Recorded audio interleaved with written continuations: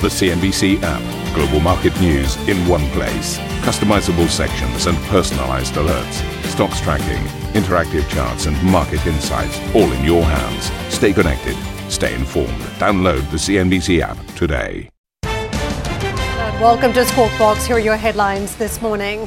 UBS posts its first set of results since its emergency takeover of Credit Suisse, reporting a second quarter net profit of $29 billion and confirming plans to keep the domestic bank of its failed former rival. We'll be hearing from UBS CEO Sergio Motti at 8 o'clock CET.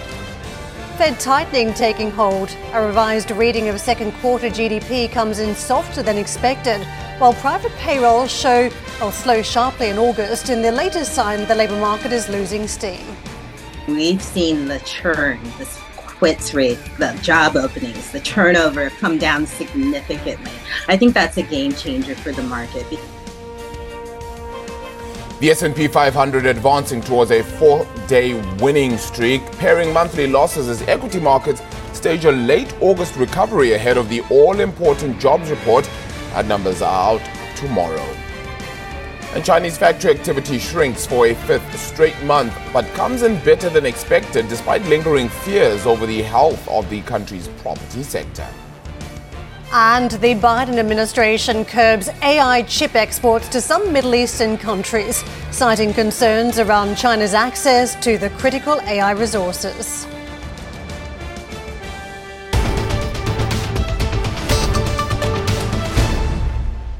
Thanks for joining us. A big news rolling through from UBS this morning as it produces results. And you may recall it was only a couple of weeks ago it decided to step away from a backstop agreement with Swiss authorities, effectively to tap a large pool of funds in case of calamity. Investors wondering if that was a precursor for its results today. And effectively, the news flow coming through very quick and fast this morning that it will fully absorb Credit Suisse's domestic bank. So the market was looking for whether this could be spun off down the track, but this is often been considered the jewel of the crown of the Credit Suisse assets. And don't forget, there's a lot of toxic assets that some would see in the marketplace from those Credit Suisse assets, but that Swiss domestic bank was seen as a jewel. So the decision coming through to keep that and to fully integrate it. So it does seem as though there were some concerns that there could be some sort of a backlash in Switzerland, but this may step around that as it's decided to move away from the backstop. So effectively, UBS telling us today that full integration is the best outcome for UBS stakeholders in the Swiss economy. This according to the chief executive, Sergio Motti. The two Swiss entities will operate separately until their planned legal integration for 2024, with a gradual migration of clients onto UBS systems expected to be completed by 2025. In terms of the numbers, UBS reported $28.875 billion in net profit attributable to shareholders for the second quarter. This, of course, is the first earnings result since it took over Credit Suisse. When it comes to Credit Suisse itself and the markets wanting to know what sort of health Credit Suisse has been in, whether we continue to see a decline in some of the numbers here, and that is exactly what has rolled across the tape today. A net loss of 9.3 billion Swiss francs in the second quarter around those Credit Suisse numbers. It saw net asset outflows of 39.2 billion francs. The bank also telling us that assets under management declined 3% from the previous quarter to 1.21 trillion francs as clients and staff exited the bank. So some of that pay and trade continued, but certainly big news crossing this morning. I think markets want to know, A, what health the overall entity was in, B, what they would do with the Swiss domestic assets, but also the pace of cost savings. And we've seen that ramped up to about 10 billion by the end of 2026 from 8 billion by 2027, which was the initial forecast. Yeah, the health of this business, though, with that $29 billion negative goodwill then from the Credit Suisse acquisition is also quite interesting to obviously note. I mean, we're not really sure where to then, I suppose, for the whole business per se, but as they try to integrate it, that being what they believe as the best way forward. Clearly, this does give an indication that they're just wanting to stay close to those customers. How they keep those customers moving on from this is going to be very important then for UBS overall as they try to sustain a sense of importance, I suppose, for where Credit Suisse's customers can go to from here. Their global wealth management business, UBS, that is recorded their highest second quarter net new money in over a decade.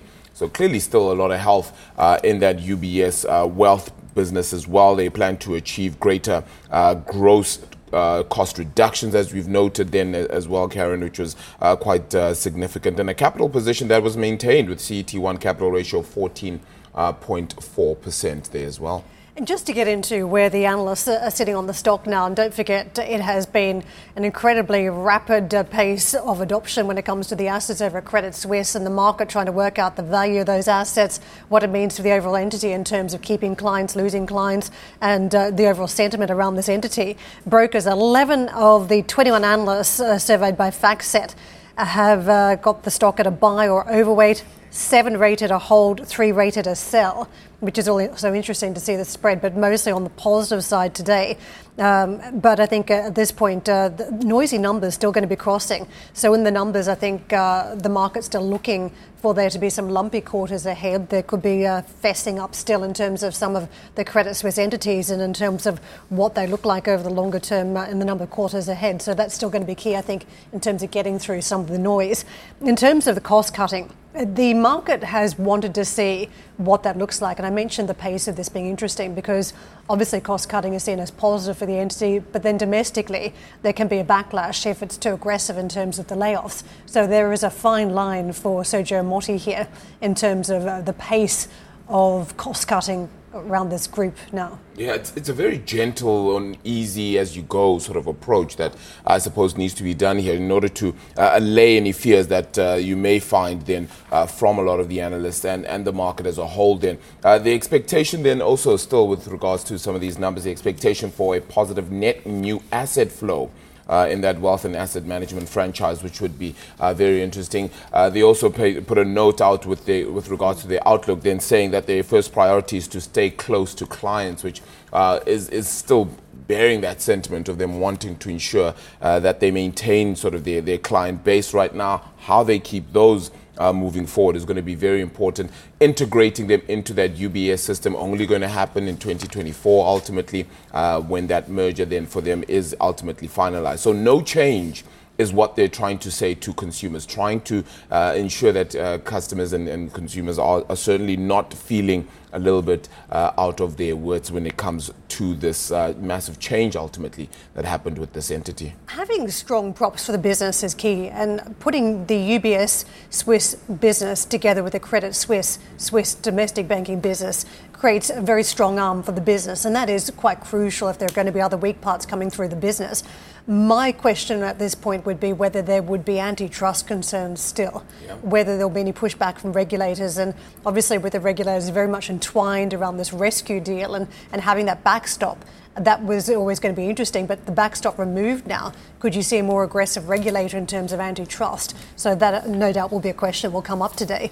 In terms of the Credit Suisse Investment Bank as well, the pace of change here, there is meant to be, of course, a focus on the wealth management business. And I know Jemana will be speaking later on to Sergio Motti, but one of the key questions around that investment banking business still on the executive plan for Credit Suisse assets in that field. We had been speaking just about with regards to some of the positions that will continue to be serviced as well, that global wealth management, Swiss Bank remaining unaffected as well, very significant in the long run here. Expected that they will reduce their new markets business, however, right, is the sentiment that we also heard from them a little bit earlier. So how that plays into the overall business right now will be quite significant as well as they integrate their former rivals then.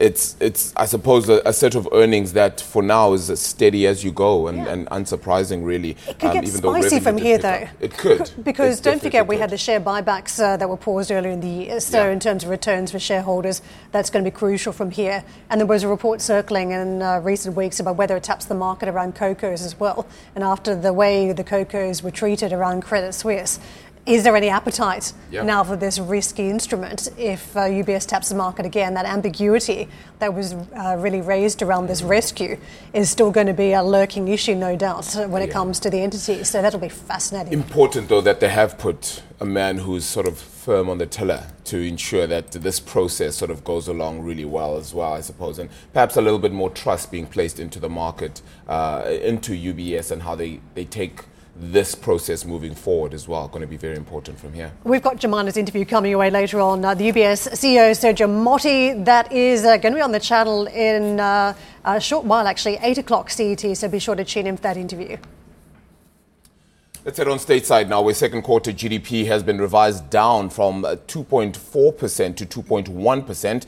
Our inventory investment came in sharply lower than first estimated, declining by nearly $2 billion instead of a previously reported gain of more than $9 billion. Now, business spending was also revised lower, although consumer spending remained resilient. Now, the downward growth revision will be welcomed by the Federal Reserve, which has raised rates to their highest level in 22 years to keep the economy from overheating. Markets are now pricing in a 90% chance of the Fed keeping rates steady in September. Meanwhile, job growth slowed sharply in the month of August, according to the latest ADP data. Private employers added just 177,000 jobs in August, well below the more than 370,000 added in July, and fewer than expected. The ADP figures were widely viewed as an indicator of the non-farm payrolls numbers, which are due out on Friday. ADP chief economist Neela Richardson told CNBC the cooling of the labor market can be pinned on a reduction in quit rates and subsequent replacement hiring. We've seen the churn, this quits rate, the job openings, the turnover come down significantly. I think that's a game changer for the market because there was so much replacement hiring being done that businesses, especially small businesses, couldn't grow their headcount. They were just replacing headcount several months because of the job market that was so tight.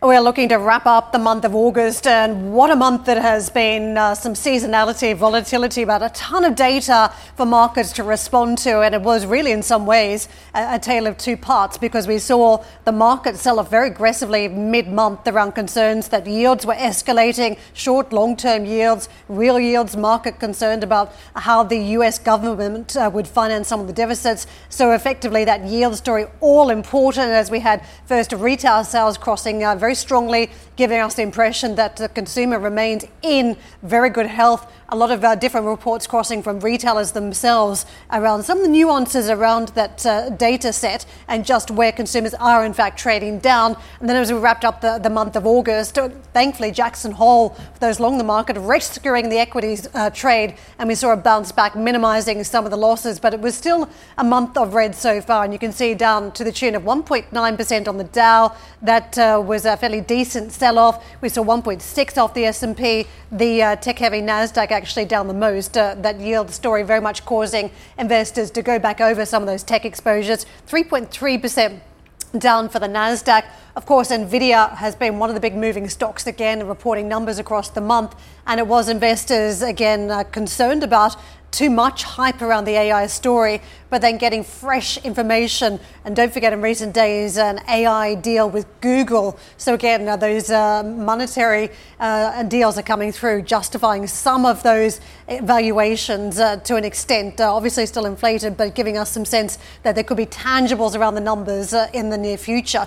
To what we had over on that 10-year yield, and I mentioned just how volatile it was. This is how it played out. That spike we saw mid-month, and you can see the inverse correlation with stock markets that were down just as that spike took place. The yield 4.11 is what we're seeing in today's trade, but obviously much higher during the trading month of August. In terms of what we saw across on the dollar, it may, of course, tell you that story that you saw over the trading month. 9/10s down on sterling in the month. So sterling just gave up a little bit of territory, as did euro. Dollar strength, all dominant as we saw that yield story play out mid-month. Dollar yen rates up 2.6%, more than 2% higher versus the yuan. And what a tale of woe across that Chinese market for the month of August. We saw a series of announcements just giving us a sense that the mainland market was still in decline and still battling debt loads, property market woes, deflation, consumers changing their behaviours. And let's just take a look at the Asian markets as a result of the trading month. The Shanghai market down itself 5+%, eclipsed by the selling on the Hong Kong market, more than 8% off. The property stocks, don't forget, under pressure. And despite easing from the PBOC and fresh measures to try and support the economy, not enough to resurrect the equities trade, and single to high single-digit numbers rolling through in terms of declines. The Japanese stock market, it was a downbeat month as well. Don't forget, this has been one of the favoured trades so far across on those Asian markets for global economies. It did not fare well in the trading month of August, wrapped up in the wider selling on global stocks. The Australian market in the same vein in terms of numbers, down 1.4%. And let's compare and contrast to those European stock markets. If you look at the trading month, you can see very similar patterns playing out. So the pullback mid-month, a slight recovery end of month, but the overall performance a weaker one. In terms of the most resilient, it was the Spanish stock market, down less than 1% for the trading month. One of the worst performers, the DAX in Germany. Investors again questioning whether the mojo has been lost from the powerhouse in Europe. 3.3% down for the DAX over the trading month. The FTSE MIB in Italy, we saw 2.5%. A lot of concerns too around the banks as we saw extra taxes lobbed by the government. And when it comes to the FTSE, we were also travelling weaker to the tune of near on 3%. It was a tricky old month, I think, for the FTSE as investors are questioning just what the economic story looks like and whether there is a thirst for resources as a result. Arabile. Thanks for that, Karen. Well, we'll continue to break down the month's market action with Jeffrey Swart, the Chief Investment Strategist at Raymond James. That's an interview coming up at 7:30 Central Eastern Time. Now, coming up on Squawk Box this morning, Chinese factory activity continues to contract, though. And that comes while troubled property developer Country Garden faces what is a critical shareholder vote. We will bring you the latest from the region. We'll also get the latest French CPI figures at 8:45 CET. That's after yesterday's inflation figures out of Spain and Germany proved to be a little bit stickier than was initially hoped. And as UBS announces the full integration of Credit Suisse's Switzerland, we will be hearing from the man at the helm, Sergio Emotti. That's coming up at 8 o'clock CET.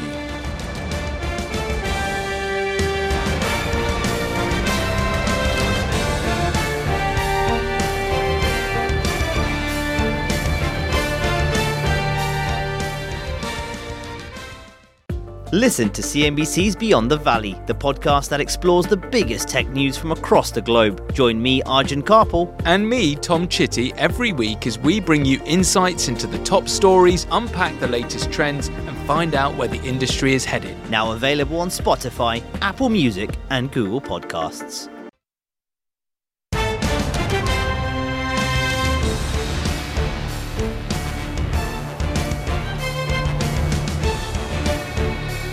Welcome back. Now, Chinese markets are under pressure after manufacturing activity in the country contracted for what is the fifth straight month, and its largest real estate developer by sales posted a record loss and warned that it could default. Let's get to Sam first, though, on those PMI numbers. Sam, another month in contractionary territory here. Good morning to you, Arabile. Yes, certainly we have seen persistent sluggishness, but it wasn't all that bad. Actually, if you look at the overall trend, things are improving somewhat. They didn't get worse. So while we have seen certainly a fifth month of contraction now, we did actually see a bit of a pickup in terms of that overall factory activity. If you look under the hood at some of the sub-indexes, when you look at new orders, for instance, output, and also when you look at the input prices and the output prices, things certainly did pick up. And what that is telling us is that perhaps the worst is over when you look at particularly the output prices in terms of some of those deflationary pressures. So we'll see if that's reflected certainly in the PPI later this month. But of course, when you look at the services sector activity, that is what really largely dragged down the non-manufacturing PMI. And that seems to be the worry here, because while we do continue to see things holding above the boom or bust line, the overall trend now is that things are slowing down when you look at services. And so now the view very much in the market is that while we have started to see evidence that some of the consumption is coming off, we will need to see a pickup, a meaningful improvement, certainly when it comes to manufacturing, in order to stabilize growth moving forward. However, some of the worries still continue to be in those sub-indexes when you look at new export orders. And that is perhaps going to be a bit of a prelude to the trade numbers we'll be getting out later in the month. But also when you look at the employment gauge, that is still a worrying trend over in China as the authorities continue to try to stabilize the labor market. And so the view in the market now is that the implementation of the policy steps will be very much key here in terms of stabilizing that growth moving forward. In terms of the policy response so far, of course, there has been a lot of disappointment in the market, and that's certainly been reflected in what we've seen with Chinese stocks recently. In the latest, we've seen that the PBOC came out today and said that they are looking to improve financing for private firms. The other thing that they announced was that Shenzhen and Guangzhou are now actually going to be easing some of those mortgage policies, although that didn't seem to be enough to actually lift markets today. As you can see there, the Shanghai Composite in the afternoon session now down around 0.6%. Of course, the next cab off the rank, guys, is the Taishin manufacturing PMI out tomorrow. That looks at the smaller and private firms. We'll see how things are holding up there, but the expectation is for another contraction as well. Back to you. Sam, thank you very much for that. I think it's important to contextualise the China story because it is dragging down some of the other economies as well. And you can see across in Japan today we had PMIs. We saw factory activity, industrial output down 2% in July. Also in South Korea, factory output was weaker than anticipated in the month of July. It was down to the tune of 2% too from a month earlier. So this is telling you other economies have been wrapped up in the noise. We know that the economy over in Germany also impacted by what we're seeing. So until we see that improvement out of China, it feels as though the forces may be against some of these big open economies. Yeah, and you are seeing that it could risk even losing or not even attaining that target of around 5% GDP growth. Of course, you do have weak consumer spending, even tumbling credit growth as well. So a lot of the major banks have actually downgraded some of their growth forecasts as well for the year. Let's remember that after the massive industrialization process that China has certainly undergone, it is perhaps a time when they would have reached it's trying now to find a sense of sustainability perhaps when it comes to their uptick. So it's going to be a slow and gradual rise. I don't think the market is perhaps too surprised, but they would have loved a big bang sort of approach with government perhaps adding in more when it comes to actually picking up some of the activity within the region. So perhaps greater stimulus as opposed to the slow and steady. What type of stimulus though? Because this is key to when we talk about what type of landing the global economy has at this point. And typically you rely on another arm, which is the consumption arm. Yeah. But we know a lot of policymakers are concerned around reflating that area as we try and tackle inflation. I know the South Koreans today have been dealing with some weakness from the retail sales number, what was the fastest fall month-on-month since July 2020, and they're talking about stimulus measures there from the government, but this is not the answer for other economies. I mean, if we talk about European economies, for instance, is there appetite to stimulate when the ECB may not be done when it comes to hiking interest rates? So it is a little bit chicken and egg at this point whether the consumer can be one that can lead the economy out of this, because it could also be stirring inflation. But let's talk about more of the pain points out of China, because the property sector has been very much in focus over the entire month of August. And Emily joins us now as China's real estate sector takes yet another hit. Emily, just extraordinary. It feels like death by 1,000 cuts as we continue to hear about the pain across on these big property names. Yeah, that's right, Karen, and they could be the next shoe to fall. I'm talking about Country Garden, and with their half-year report card, the company also warning about a potential default. If you may remember, they missed $2 bond coupon payments at the start of the month, August the 7th to be exact, so they are in that 30-day grace period. With that, they post their first loss since becoming a publicly listed company since 2007. They're grappling with missed payments, and the group may default on certain borrowings, they say. The first half loss totaling $6.7 billion. The company has a cash balance of 101 billion yuan. That is just a fraction of the 1.19 trillion yuan in liabilities. The company's president, Mo Bin, saying that they will continue to negotiate with banks and bondholders to delay repayment. If their financial performance continues to deteriorate, they may not be able to fulfill their financial covenants on these borrowings. The company, as I mentioned, missed $2 bond coupon repayments, and they suspended trading in 11 of their onshore bonds. Over at the number 2 property developer, that being Vanke in China. Half-year income down almost 20% to $1.4 billion on revenues of $27.4 billion. The company says that the real estate industry is undergoing a sluggish transaction period and has a grim operating situation. Current liabilities for Vanke at 981 billion yuan. Vanke shares also underperforming the market today, down 3.5%. We've got escalating troubles in the property sector, and that, of course, is threatening the health of China's financial institutions as well. Back to you for now. Emily, thank you very much for bringing us the latest out of the property scene there in China. I want to take you to those Asian markets again. Just a quick recap. We saw these numbers before, the 8% down on that Hong Kong market. Let's just dive into the property stocks, because the monthly performance key as we talk about the ongoing issue of default for some of these big names. Country Garden, 44+% in the red for the trading month, eclipsed by Evergrande, 83% down, 35 off Sinac, and you can see Cezanne down 12%, slightly more contained in terms of the carnage on the stock price. But you can see it was a ruffled trading month of August for the property names. For the big banks, it was a slightly disappointing story when it came to some of the stimulus measures, again for global investors and too for the performance of some of these big banks.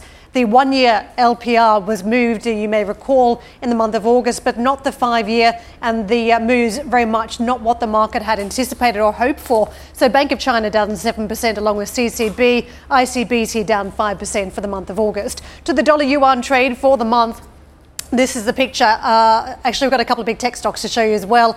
Alibaba, 7.5% down. Baidu, down 8.9%, 9% off Tencent. JD.com, down double-digit, 19%. So the read into the consumption habits of the Chinese, you could see, was a negative view that we didn't get much stimulus, not enough to resurrect the fortunes of some of these big consumption players, which, of course, are tech players, given the spending on those online platforms. To that dollar yuan trade over the course of the month, you saw 7.28 today in the trading session, but travelling weaker to the tune of 2% for the month for the yuan versus the dollar. But don't forget, it was a global story of dollar strength as we saw that yield support.